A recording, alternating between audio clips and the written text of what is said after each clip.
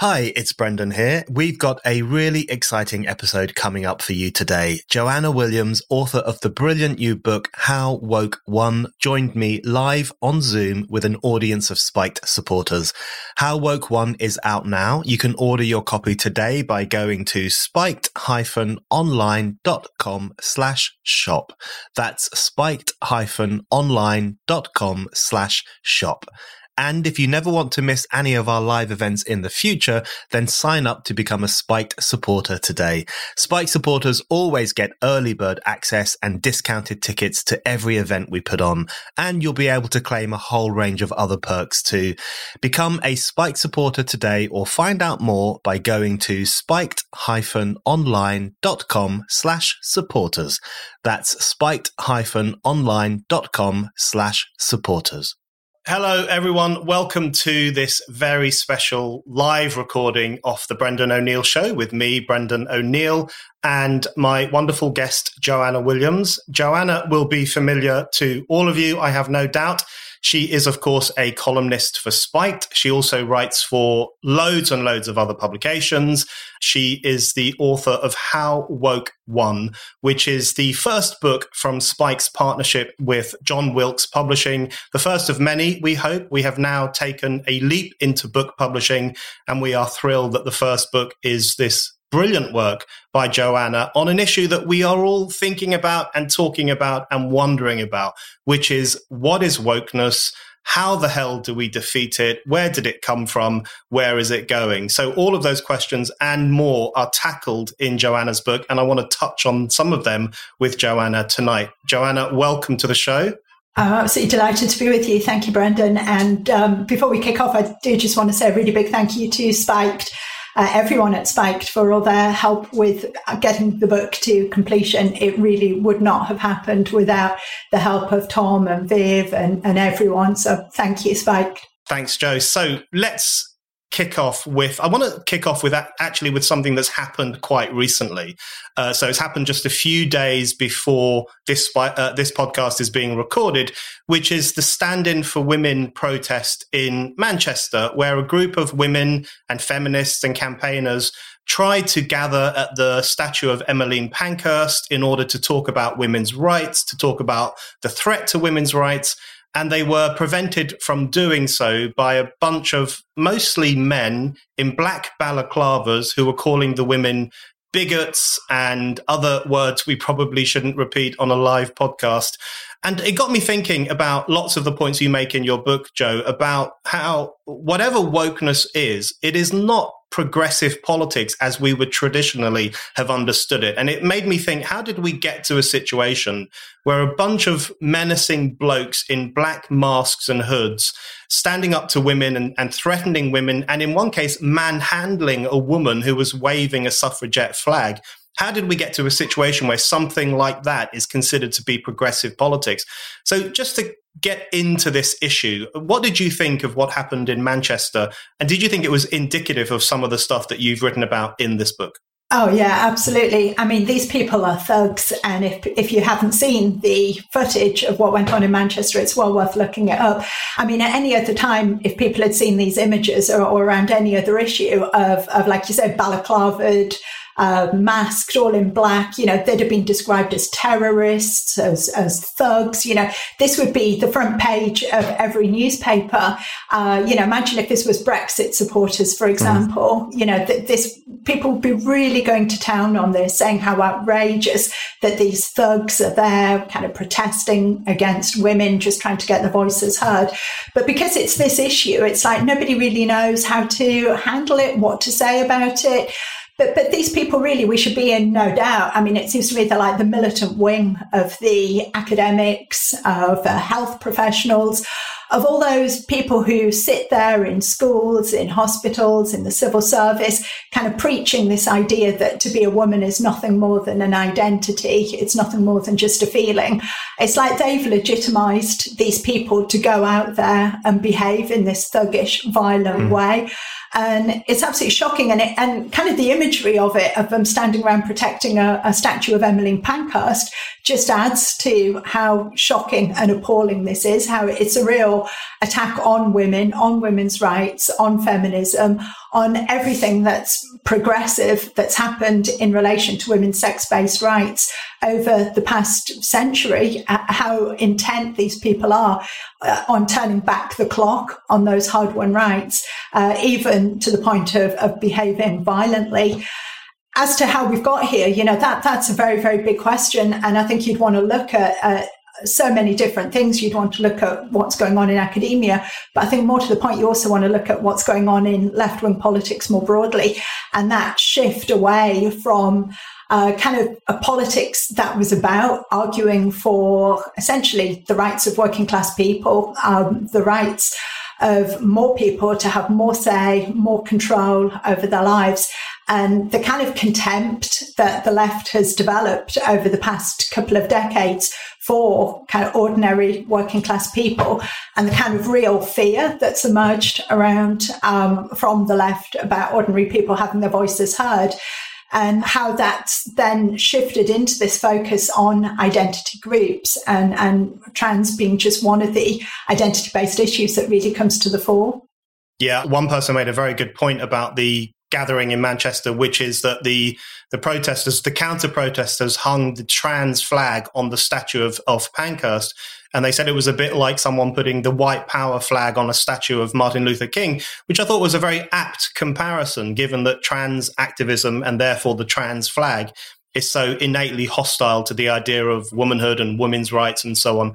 I want to come back to the issue of trans a little bit later, because I've got a couple of specific questions on that I want to ask you. And of course, you cover it very well in the book. But just to go back to the beginning, I want to ask you, how do you define wokeness? Because one thing I'm very conscious of when I talk about woke politics, and I would refer to the thing in Manchester as an example of woke politics, but I'm always quite conscious that wokeness is a quite amorphous term. It means different things to different people. And even when I use it, I know that it's not quite the right word for the kind of cultural movement that I'm trying to talk about. But we are lacking in the language, I think, to describe the regressive new politics which you describe in this book. So just to kick off the digging down into wokeness and why it's a problem, how do you define what it means to be woke? Mm-hmm. No, I think that's a kind of key question. And in a way, it takes me all 250 pages of the book in some ways to answer that question, because I think it's kind of deliberately vague. There's no kind of woke club or woke society that you can join. There's no woke badge. And I think, almost have to be a bit careful not to present woke as a conspiracy. There's no committee that gets together to decide, what's going to be the next woke policy that we push for. There just seems to be a group of quite key, but a fairly substantial group of kind of key influencers, if you like, who seem to pick up on a fairly kind of random basis. It can seem sometimes different policies, different values that they're adopting, very fluid, very fast changing. And I've got to be honest, I did think long and hard about whether to have a book with woke in the title, but I did, because it seemed that there was a number of different ideas, particularly around race, around gender, kind of things we've already touched upon, that were coming together and had been coming together over a number of years. And you can kind of predict, if you know what somebody thinks about gender, for example, you can kind of predict where they're going to fall on a number of other issues. So clearly there is some coalescing here. And I think exactly as you say, Brendan, there isn't an identifiable label. And I do think that is deliberate. These people kind of do deliberately avoid having this label for themselves, because ultimately, if you don't identify yourself as a particular group, if you don't put a name to it, it does make it far harder for people to push back and challenge it. And, whether woke is the best word or not is debatable, but it annoys them. So I think that's always a good thing to do.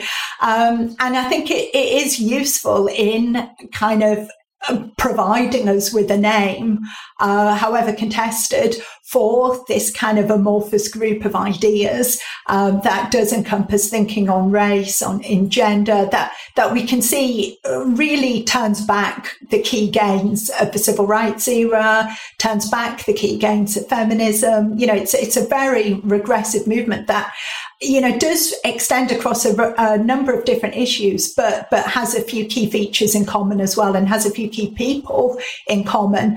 And like I said, I don't think it's a perfect term, but I think it can be very useful for us in actually being able to name an ideology that we want to challenge and oppose.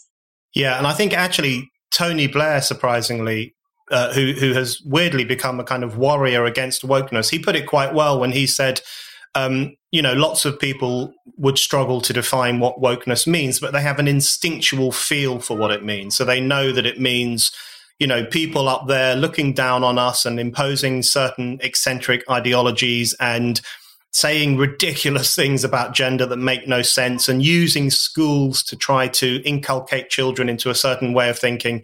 I think lots of people have a very instinctual feel for the kind of people it refers to and the kind of thing it refers to. So it's a useful term in that sense. So it is, Brendan, but sorry, just to interrupt a second. I mean, I personally would be a bit suspicious about people like Tony Blair when they criticise woke, because I think what they are sometimes critical of is kind of the worst excesses, a bit like how when people used to criticize political correctness kind of 25, 30 years ago, and they'd highlight examples of like children being told not to sing Bar Bar Black Sheep in nurseries, and look how ridiculous this is, political correctness gone mad. But what they actually meant by that was they just want their form of political correctness. They want something a bit more subtle, a bit more nuanced, perhaps.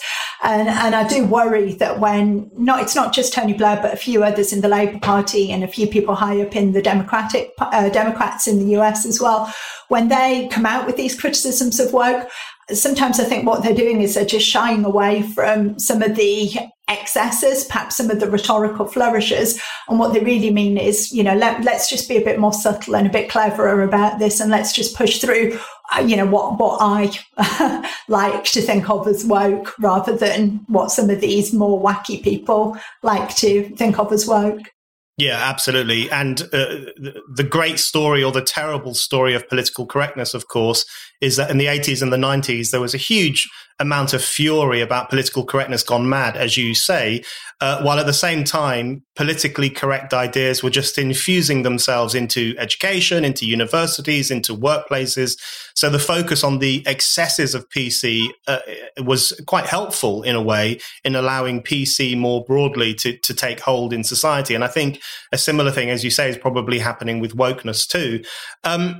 So another term or another idea that I want you to define for us and to explain why it's important is the culture wars, because one of the early chapters in your book is on the culture wars.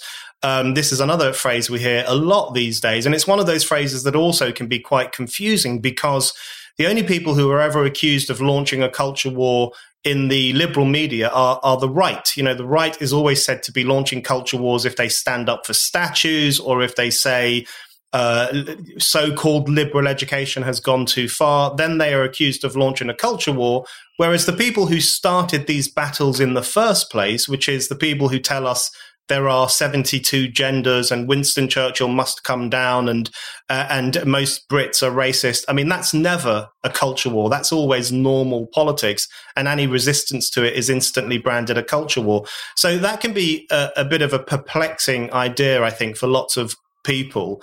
So how do you define the culture wars, and why do you think the culture wars in many ways have replaced class war, which was how we understood politics for such a long time, over the past few years? Yeah, great questions.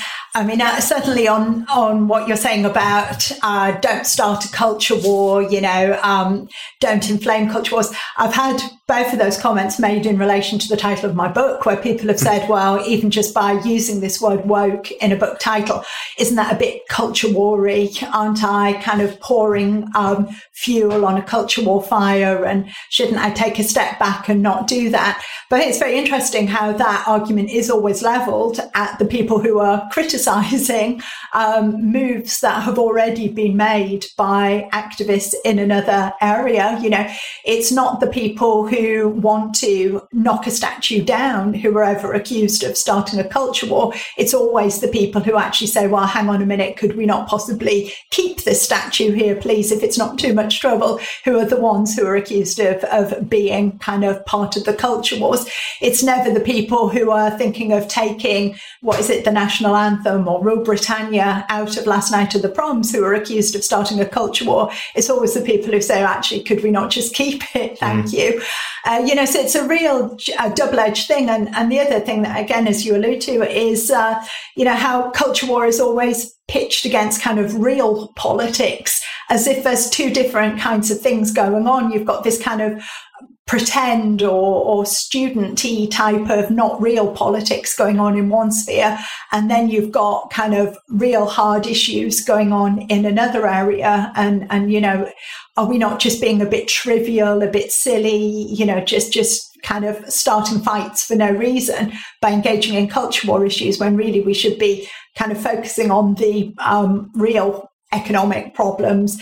But I think that's a really false divide, because it completely blurs over where these two areas very, very much merge into one another. I don't think you can make that very clear distinction between saying, this is a culture war issue and this is a political issue. I think the whole things have become very, very blurred. So if you have a look, for example, at the Roe v. Wade potential overturning in the US, I mean, to me, that's as real politics as you get. This is very much an infringement upon women's rights. It's very much about overturning some legislation that was designed to protect and defend women's rights. And yet, I don't think this would be happening if it hadn't been for woke activists completely robbing the word woman of all content, of all meaning, of making it impossible even for many abortion providers to actually use the term woman in relation to pregnancy and unwanted pregnancy. So I think, there's no such thing as a complete cutoff between the two. But I think the other question that you're asking there about, where these two kind of blend in and how we've gone from class politics to identity politics, again, to me, it has to come back to changes on the left, and has to come back to how left-wing political movements have changed beyond all recognition, even during the space of my lifetime. If you look at how trade unions carry on nowadays, I'm at risk of sounding like I'm romanticizing the past, but there was always been a lot wrong with trade unions as far as I'm concerned. But the good thing, like the best thing about trade unions, was that they had one purpose, which was to defend workers. They were to defend against job losses and to argue for higher wages for their members. You look at how many trade unions carry on nowadays, and they're actually at the forefront of pushing through many of these woke ideas. So you look at the lecturers' union, for example, it's supposed to be representing academics. I know probably not the best example of the working class, but they have gone from organising strikes to protect people's pensions, organising strikes to protect against redundancies and job losses, to being at the absolute forefront of pushing through transgender policies in universities. They now campaign around who can use which toilets, campaigning to make sure that everybody of every gender has access to every toilet on campus. It's like, seriously, that's what you think is the most important issue? Let's forget about the biggest cost of living crisis in a generation. You want to make sure not that you're defending your members' jobs, but that men can use the women's toilets. I mean, seriously? But this is where the unions are at. And I think it's because the left has changed and the left has gone down this line of not defending workers' rights, but pushing identity politics, that the culture wars becomes kind of real politics. It becomes where politics is at. They've pushed to focus on these kind of cultural issues because they're absolutely incapable of doing anything else other than that. One of the things that got me thinking in your book, well, lots of your book got me thinking, but one in relation to the culture war chapter and also the much later chapter From Class to Identity, I was thinking about how you understand class now, because one thing that I've always thought, which is not really the whole story, but I find it a useful way of understanding some of these things, is that the culture war often looks like a class war in disguise. So it's very often targeted at certain sections of society who are seen as stupid, racist, unhealthy, too beholden to Brexit. They need to be corrected. They need to be improved. So there is a class hating element to some of the kind of woke culture war that we're seeing. But also I think there's a broader question, which is that doesn't fighting the culture war necessarily precede any politics that's about class or economics? Because the culture war issue touches so much upon what it means to be a member of society. So I think people experience some of the culture war almost as an existential threat, because it's calling into question your sense of belonging, the history of the society that you live in, the notion that you can control your borders or have a nation, democracy. All those fundamental principles are often being turned on their heads by the woke culture war, which I think can make people feel at a loss and not really belonging to their communities or their societies. And they feel very strongly that this new form of politics is trying to rip them from those old forms of solidarity. So isn't it the case that the culture wars have to be fought and won in order that politics as we traditionally understood it, or politics in terms of improving people's living standards and their futures, can start to take place? Yeah, I really agree with all of that.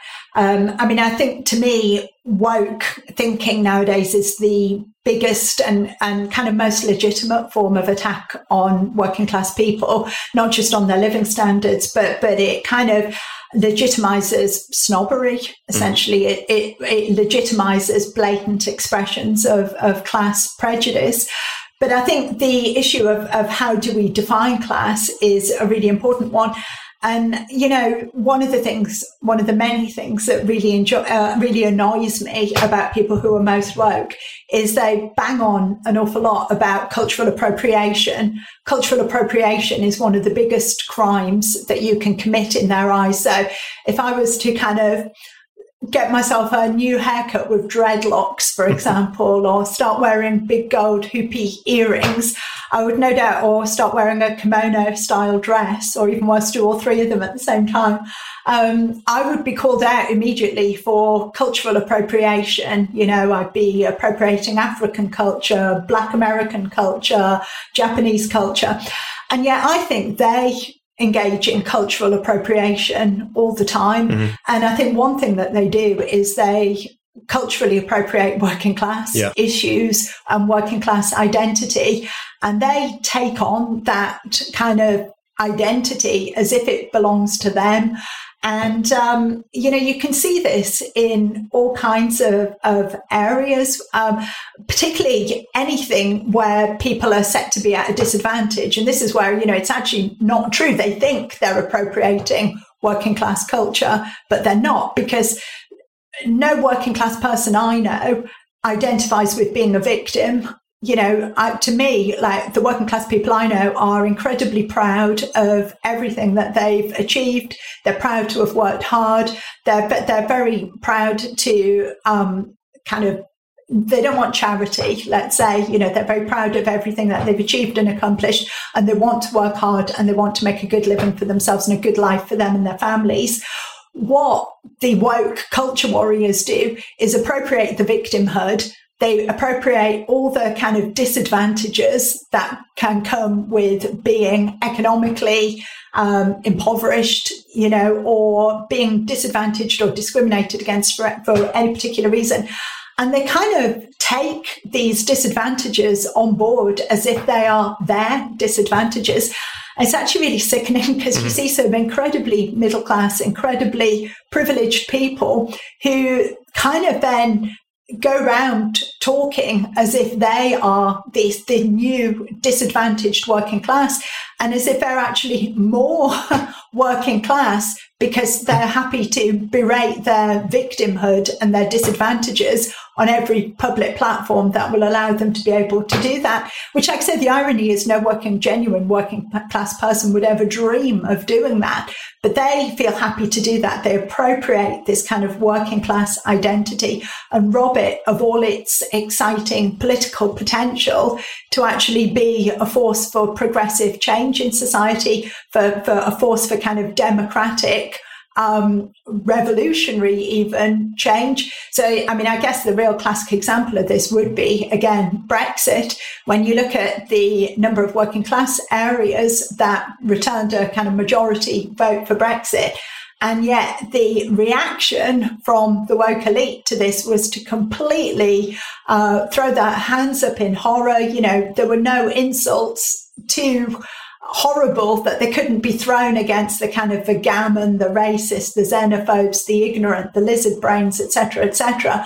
So they kind of can legitimately express their absolute loathing of the working class. You know, all gloves are off. They can absolutely do that, whilst at the same time kind of pretending that they have all these disadvantages and they are the genuine voice of the working class.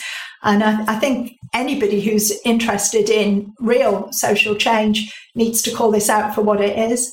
Yeah, absolutely. That's very well put. And if I hear one more overeducated, plummy young person who's got a nice job in graphic design in London describe themselves as the real working class, and 60-year-olds who happen to own their homes in the north of England as the oppressor class, I will just go completely insane. But I think that that rewriting of what it means to be working class is actually quite important, because I think it does signal that there is an element among some of the woke elite, especially the younger parts of it, where they are looking for a sense of authenticity. I think sometimes they have a tiny bit of awareness that they are in a privileged layer of society, and they're looking for something that will demonstrate, as you say, an aspect of victimhood or a culture of suffering, which will then give them a bit more cachet when it comes to making certain statements or taking certain positions. So on the question then off the left, because you've mentioned a few times how a lot of this speaks to the left, the changes in the left and the way in which the left has fundamentally lost the plot on lots of issues. And I think that's a key part of this. And I wanted to dig down into a few issues with you in which, through wokeness, the progressive position has been completely turned on its head.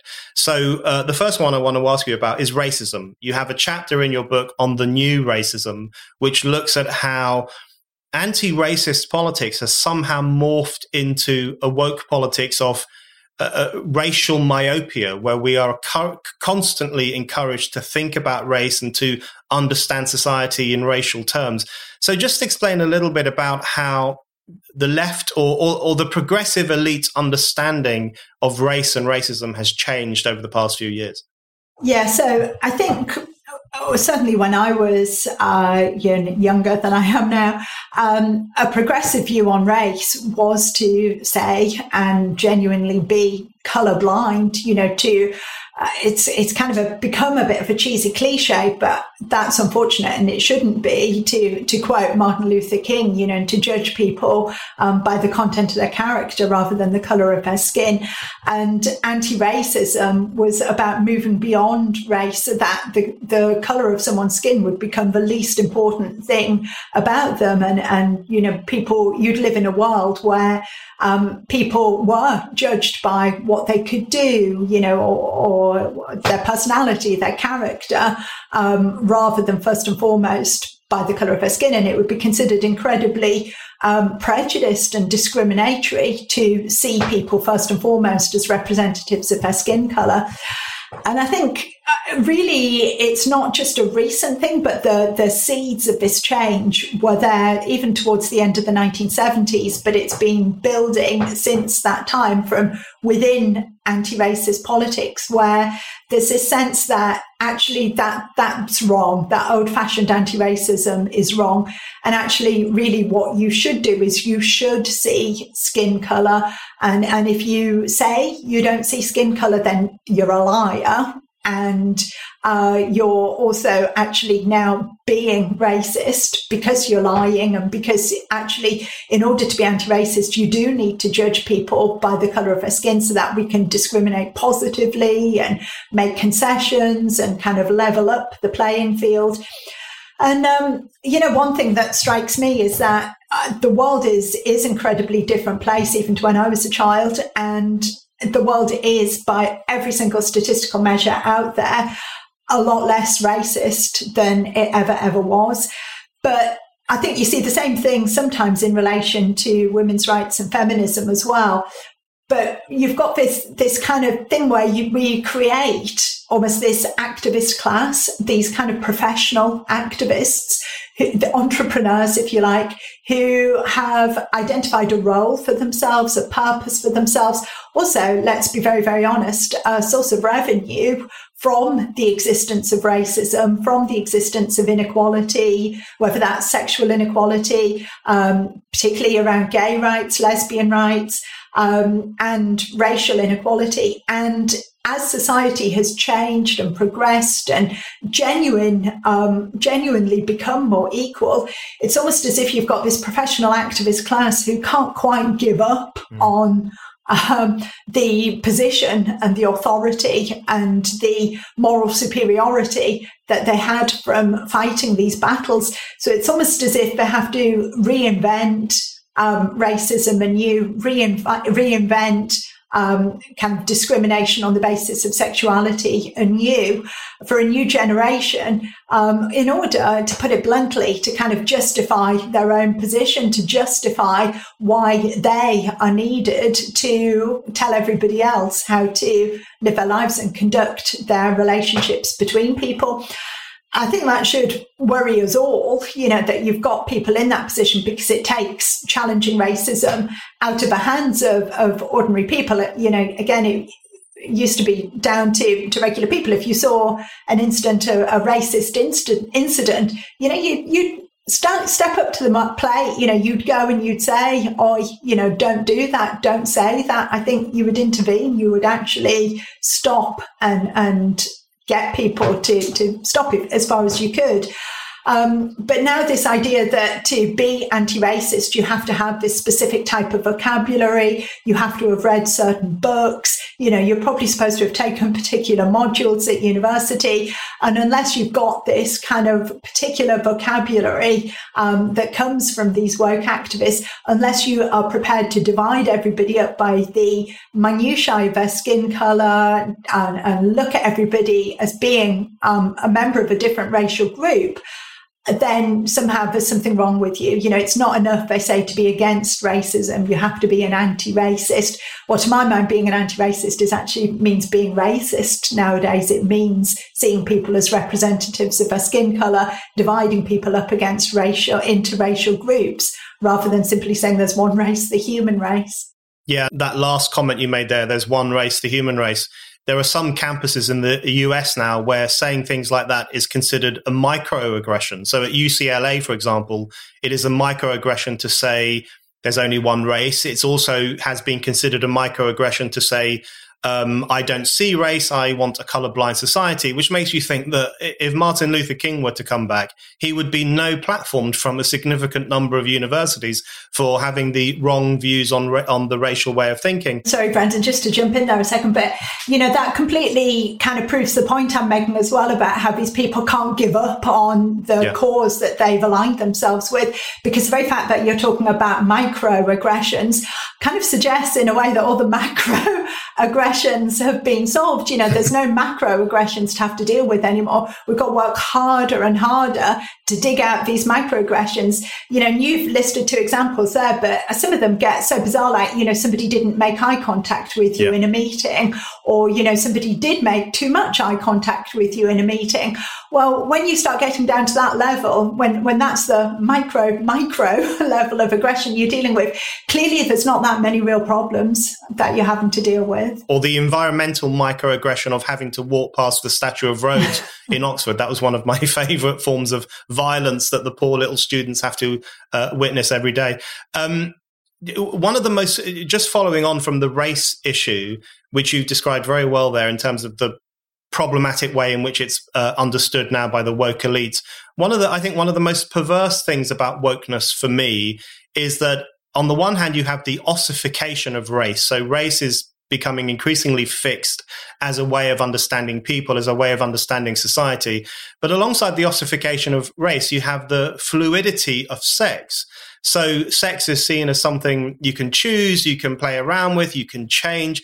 And that strikes me as completely and utterly bizarre, because I've always understood race as a fiction. There is no physiological difference between me and a black man, whereas sex is real. There is a huge amount of physiological difference between me and a woman. So isn't that one of the most perverse things here? And not just perverse, but actually quite dangerous in terms of progressive politics. Whereas on the one hand, we have this rigid understanding of race as the informer of every form of behavior almost, whereas sex, the truth of biology has become this flexible thing that you can play around with. And if anyone disagrees with you, they're a bigot and a transphobe. That's really bizarre, right? It absolutely is. And as you point out, it completely turns an older era of kind of more progressive, genuinely more progressive thinking on its head. The idea that there was no such thing as race. When you look at the differences between people, to put it crudely, you see just as many differences between the kind of category of white people as you see between black people and white people, however you want to measure, get out I was going to say your Dulux colour chart, but I suspect for most woke activists, it would be the Farrow and Ball colour chart that they would be getting out to kind of look at the differences in skin colour. There's just as many variations in the white category as there is between the black and the white category. Whereas you're absolutely right, sex is immutable, it's binary, you're male or female. I can't remember where I read this, but I came across this somewhere just the other day, somebody saying if somebody had their leg cut off, I think it was maybe on your last Brendan O'Neill show, Brendan, Simon Fanshawe, I think, saying, just because somebody is born with only one leg, it doesn't mean to say that the human race doesn't have two legs. Yeah. It doesn't change the overall category group.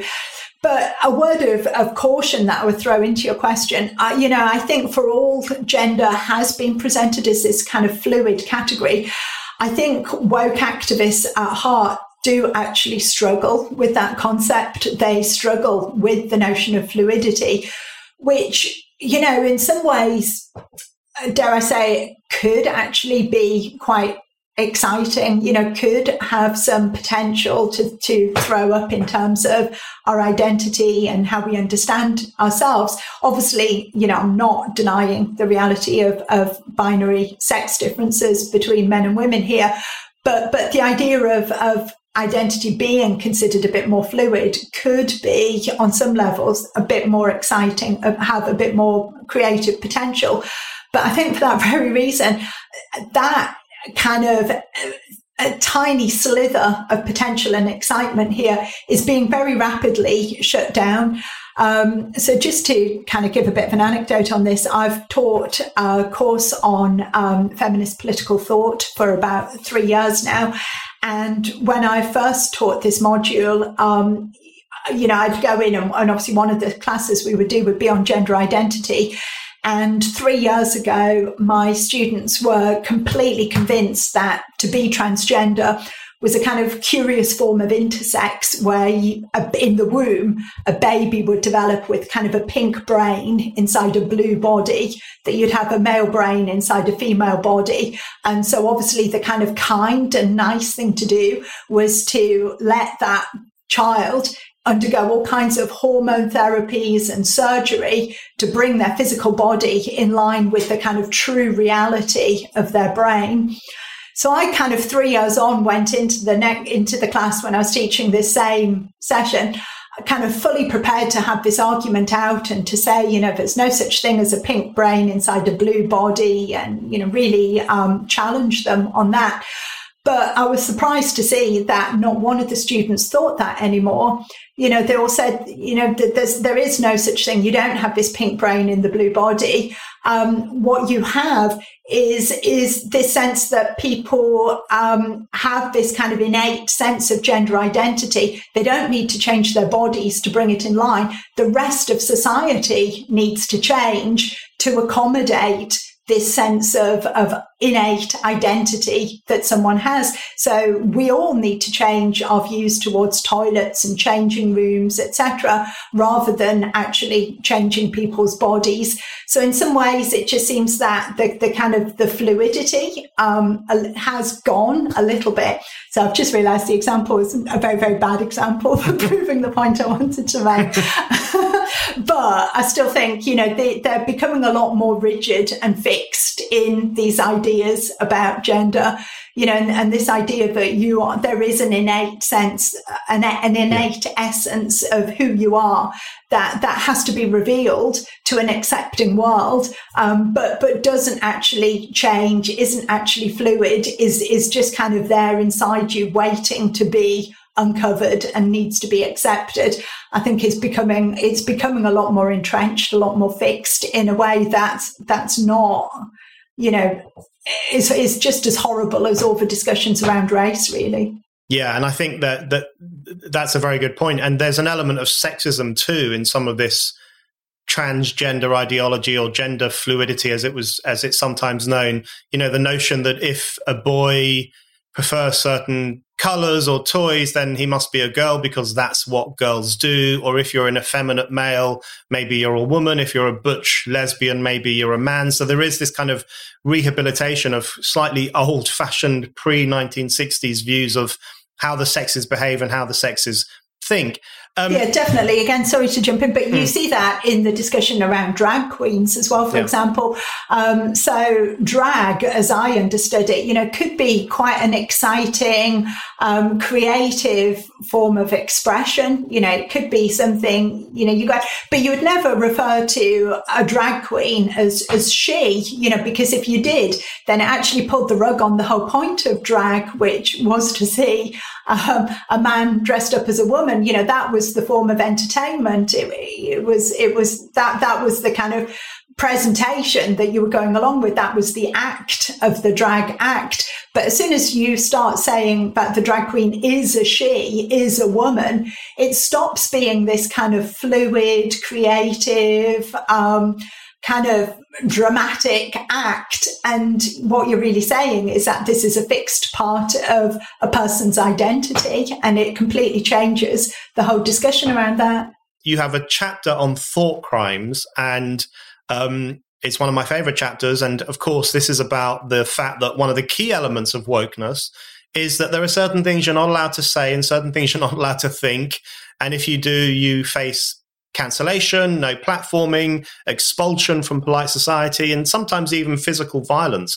So I want to ask you about that. And just following on from what we've been talking about, the trans issue, which I think is central to a lot of this new way of thinking. Of course, on that issue, the thought crimes thing is very clear, because if you use the wrong pronouns, or what I would describe as the correct pronouns, you will be punished and demonized. If you don't go along with the religious mantra that trans women are women, you will be seen as a bad person.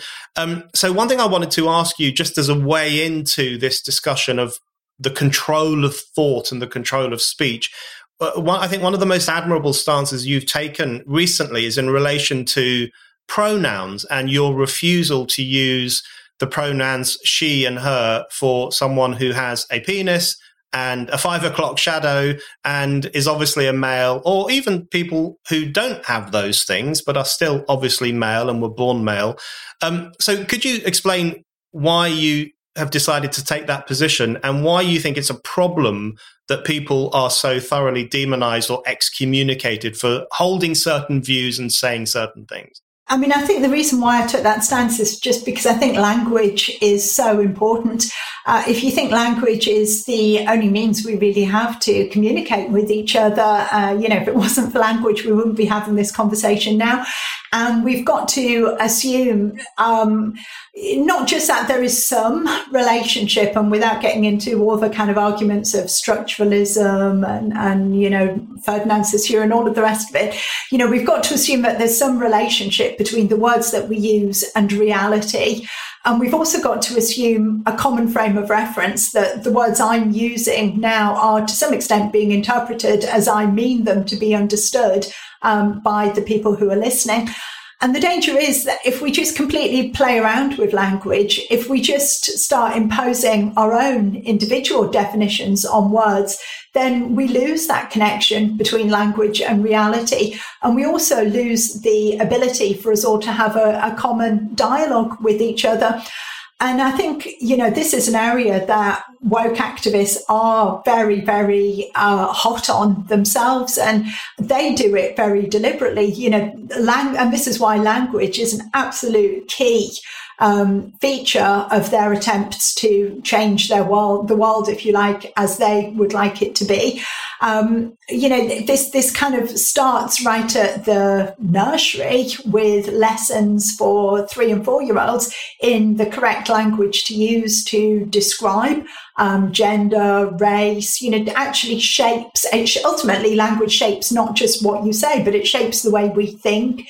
It shapes our capacity to think about certain issues. So I think if you use pronouns she, her to describe somebody who's male or a trans woman, out of politeness, you might say, well, this is just a question of being nice. It's just a question of being tolerant. It's just a question of being respectful, of using the pronouns that they want to be referred to as. But what you're doing is you're actually saying a lie. You're actually saying that you're handing the power to them for one thing. You're allowing them to dictate how we should speak, how we should define reality. And you're saying, I will collude with you in this lie. I will collude with you in your belief, your false belief that you are literally a woman. And I will use language to go along with that. And the problem is then, it becomes very, very dangerous very quickly, because as soon as you say, yes, I will use she and her, you get into all these kinds of ridiculous situations where, you've got women standing up in court, women who've been very seriously sexually assaulted or even been raped, and having to stand there before a judge and say, that woman, she raped me, she got her penis out, and she inserted her penis into me. And, that's cruel. That there's no other word for it. I mean, that is incredibly cruel to make women who've been victims of rape go through that, to be punished if they don't go along with that. But like I say, it also makes a nonsense of how we understand reality. So we frequently now have crime reports written up in newspapers where you're left, frankly, baffled about what the point of the story is. There's been some sexual assault, perhaps. There's been an attack on a girl or on a woman. And you're reading this thinking, this doesn't quite make sense. And then it's not until perhaps the very end of the article where the penny drops and you realize all the she's and hers and woman have been referring actually to a male. So for those reasons, I think it's incredibly important that we don't allow woke activists to define the terms of our debate, of the way that we use language to communicate a sense of reality to each other.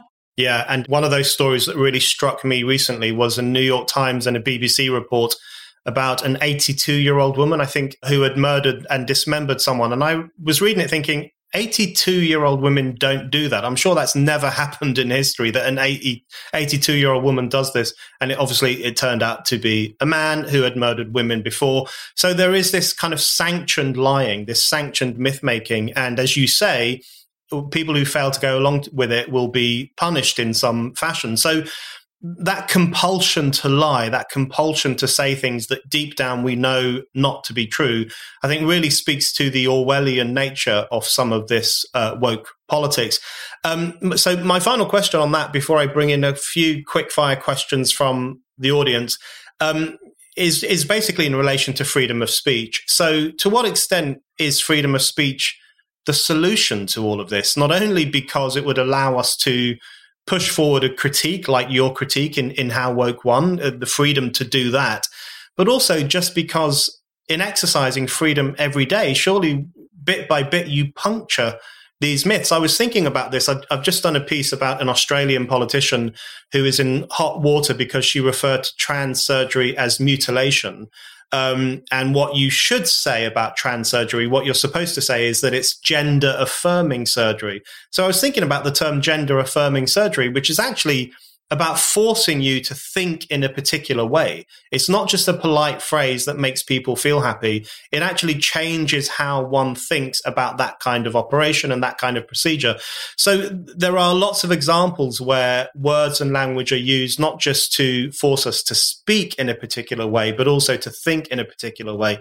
So to what extent do you think freedom of speech is the key that can unlock a lot of the more positive and progressive pushback one might make against this regressive new movement? Yeah, I think 100%. It absolutely is. And that's why it's so vital that we do keep fighting for freedom of speech. And you can tell that, if you didn't know already, you could tell that freedom of speech is key to unlocking all of this just by how incredibly hostile these kind of woke cultural elites are to freedom of speech, how terrified actually they are of the prospect of freedom of speech. I mean, you need look no further than the totally unhinged response to Elon Musk's proposed takeover of Twitter and how alarmed people are, sections of our cultural elite are alarmed that this might actually happen and that there might be a kind of a slight sliver more freedom of speech available to people.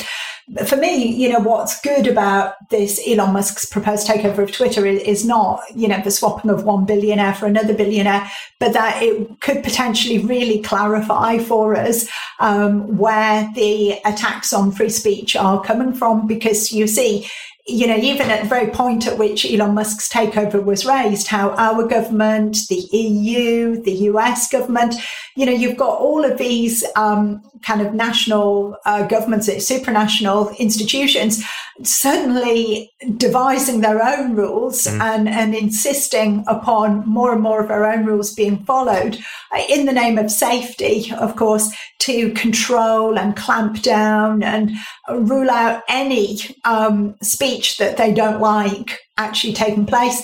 I think that's one thing. I mean, the other thing as well, maybe a bit of an obvious point, but just how the people who hold these woke views, you see how to such a large extent it just becomes a complete article of faith.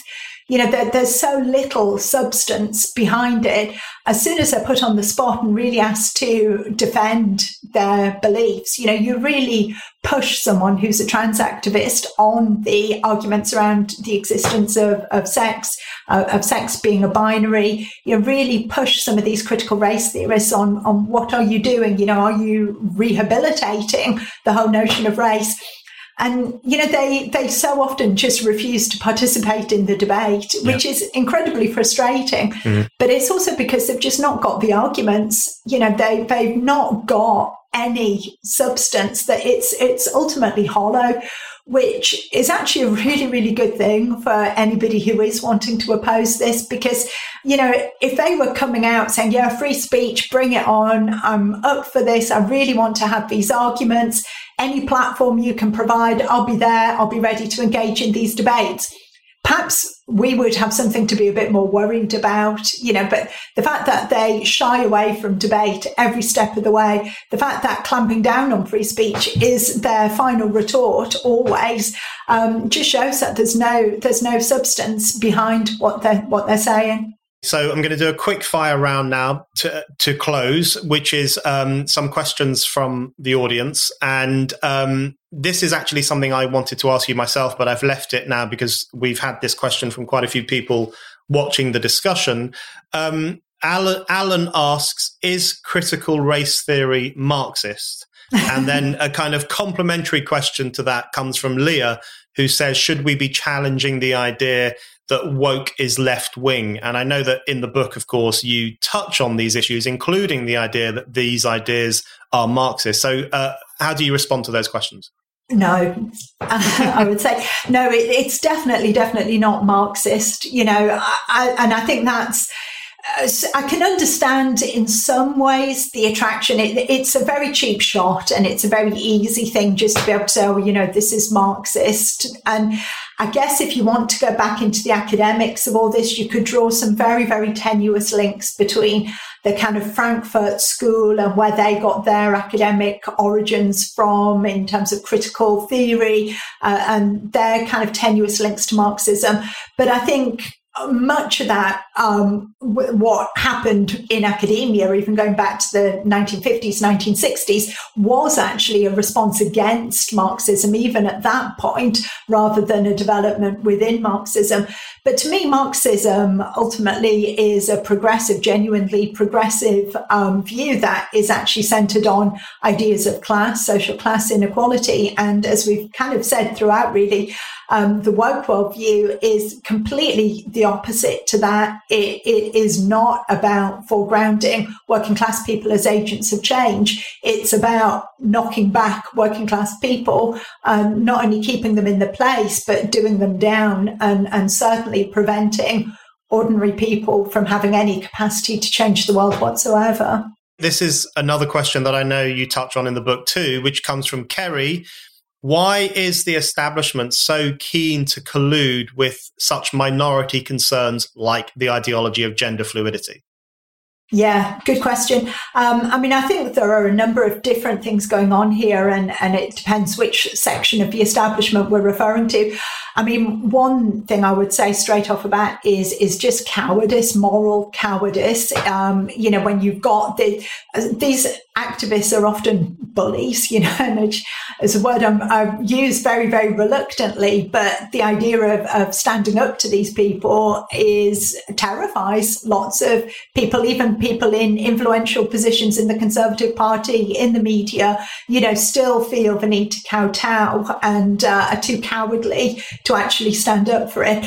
I think some sections of the establishment either do genuinely believe in this, or more to the point, think other people, the people who they want to win over, genuinely believe in it. So if you look at sections within the Conservative Party, I think some sections in the Conservative Party do have a sense that, I think they're wrong, but they do think that if we want to win over young people, if we want the youth vote, the only way we can do that is to kind of be woke and kind of try and play that game. So we better come out with a few woke, invite Stonewall along to the Conservative Party conference, for example, because that will make us trendy and relevant to young people. I think they're wrong in that, but I do think they genuinely believe that that's one way to win over young people.